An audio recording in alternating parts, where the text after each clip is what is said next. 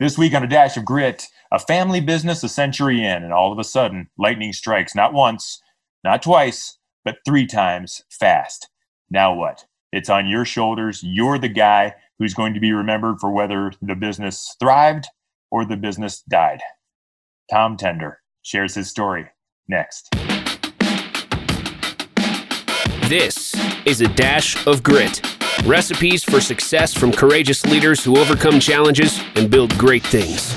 Now, podcasting from Spire to leaders in local communities like yours, here is Brian Leflock.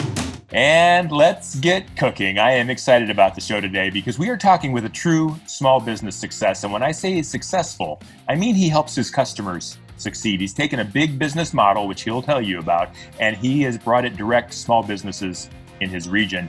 And you're going to like to get to know the grit that it took to get there from Tom Tender. He's the general manager of Redmonds Auto Parts and Supply in North Canton and now in Richfield, Ohio. Tom, it's a pleasure to have you on the show, and I can't wait to share your story with everybody. Thanks for coming. Thanks, Brian, for having me. I appreciate it. Absolutely. We're looking forward to the stories of the struggles, and I know that it's not been an overnight success for you. I know you've worked really hard and your team has worked really hard, but I'm interested. Can you tell everybody kind of what Redmonds Auto Parts and Supply is all about? What makes you special? What successes? What's the good stuff that you can tell me that's happening now with your business? We've had a lot of changes over the years. The independent CarQuest store that we've been in, our Redmonds location in North Canton, we've been in business since 1918. It's 102 years, and I'm not that old. We take a lot of pride in that. We deal with a lot of independent auto repair shops, fleets, different tire stores, and so on. Basically, I meet with business owners, fleet supervisors, service managers. We try to find out what their pains are, how we can help them succeed in their business and help them run more efficiently. And you were telling me before the show started that we think of CarQuest, we think of retail. We walk in, we buy the part we need, we come back and we try to fix our own car, and which I'm never successful at, but we keep trying. But you do it a little bit differently. You deal with on a wholesale kind of range. And so you've taken the big business model and brought it direct to the owners. Can you tell me a little bit more about how that works and also the success that you've enjoyed by doing that? We are a unique store. We're one of about 1,500 independent CarQuest stores in the United States. We are probably one or maybe a couple that only do wholesale. We don't do retail business. We have opened it up to business to consumer where they can order online, pay for the part, and come in the store and pick it up. But primarily, we're just 100% wholesale. Mm-hmm. And you're one of, I think, 2 that do that. Is that what you said, out of the 1,500?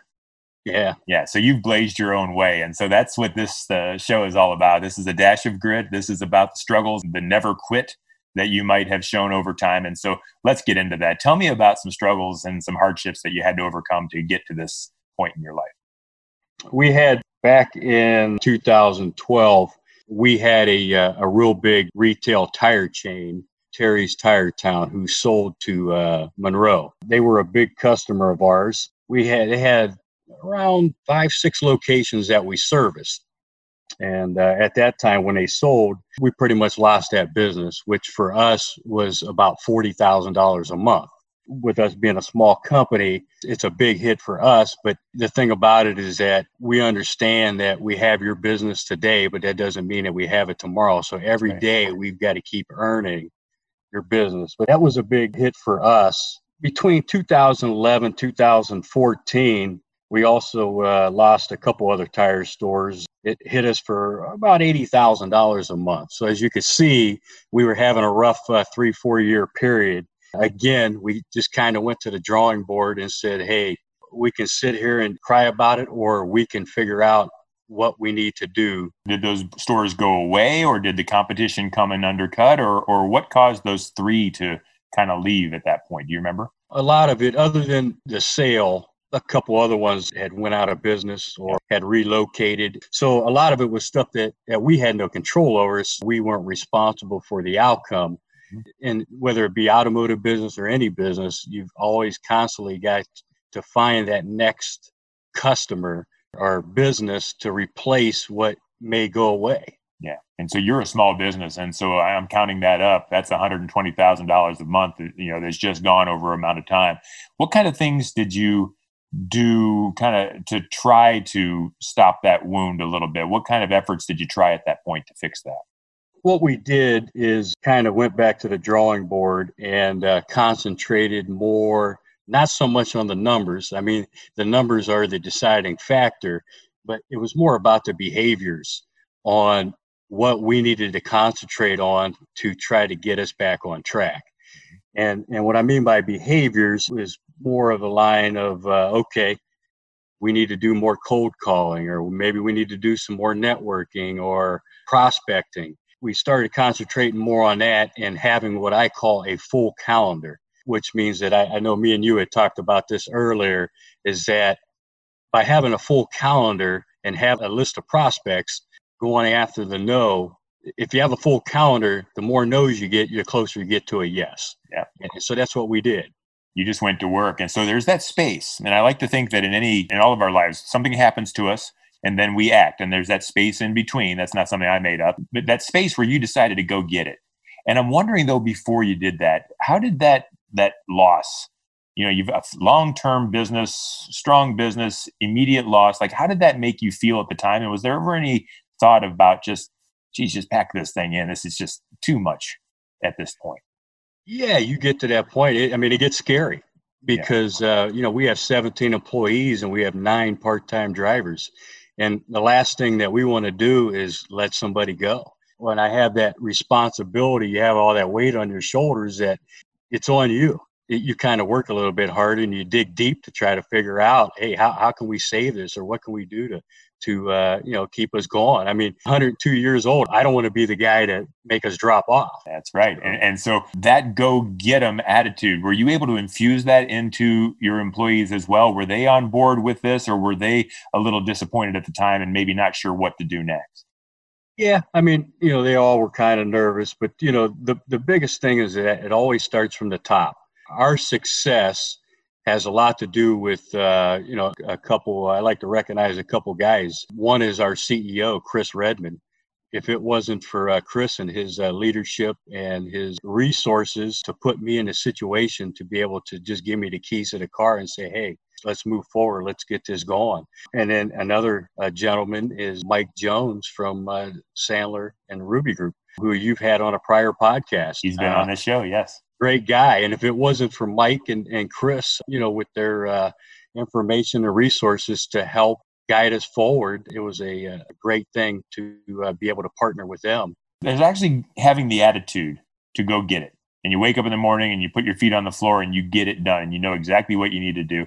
But as far as the company goes, what were some of the changes or some of the improvements or enhancements or maybe even focus that you had to do as a company to allow you to get over that hump?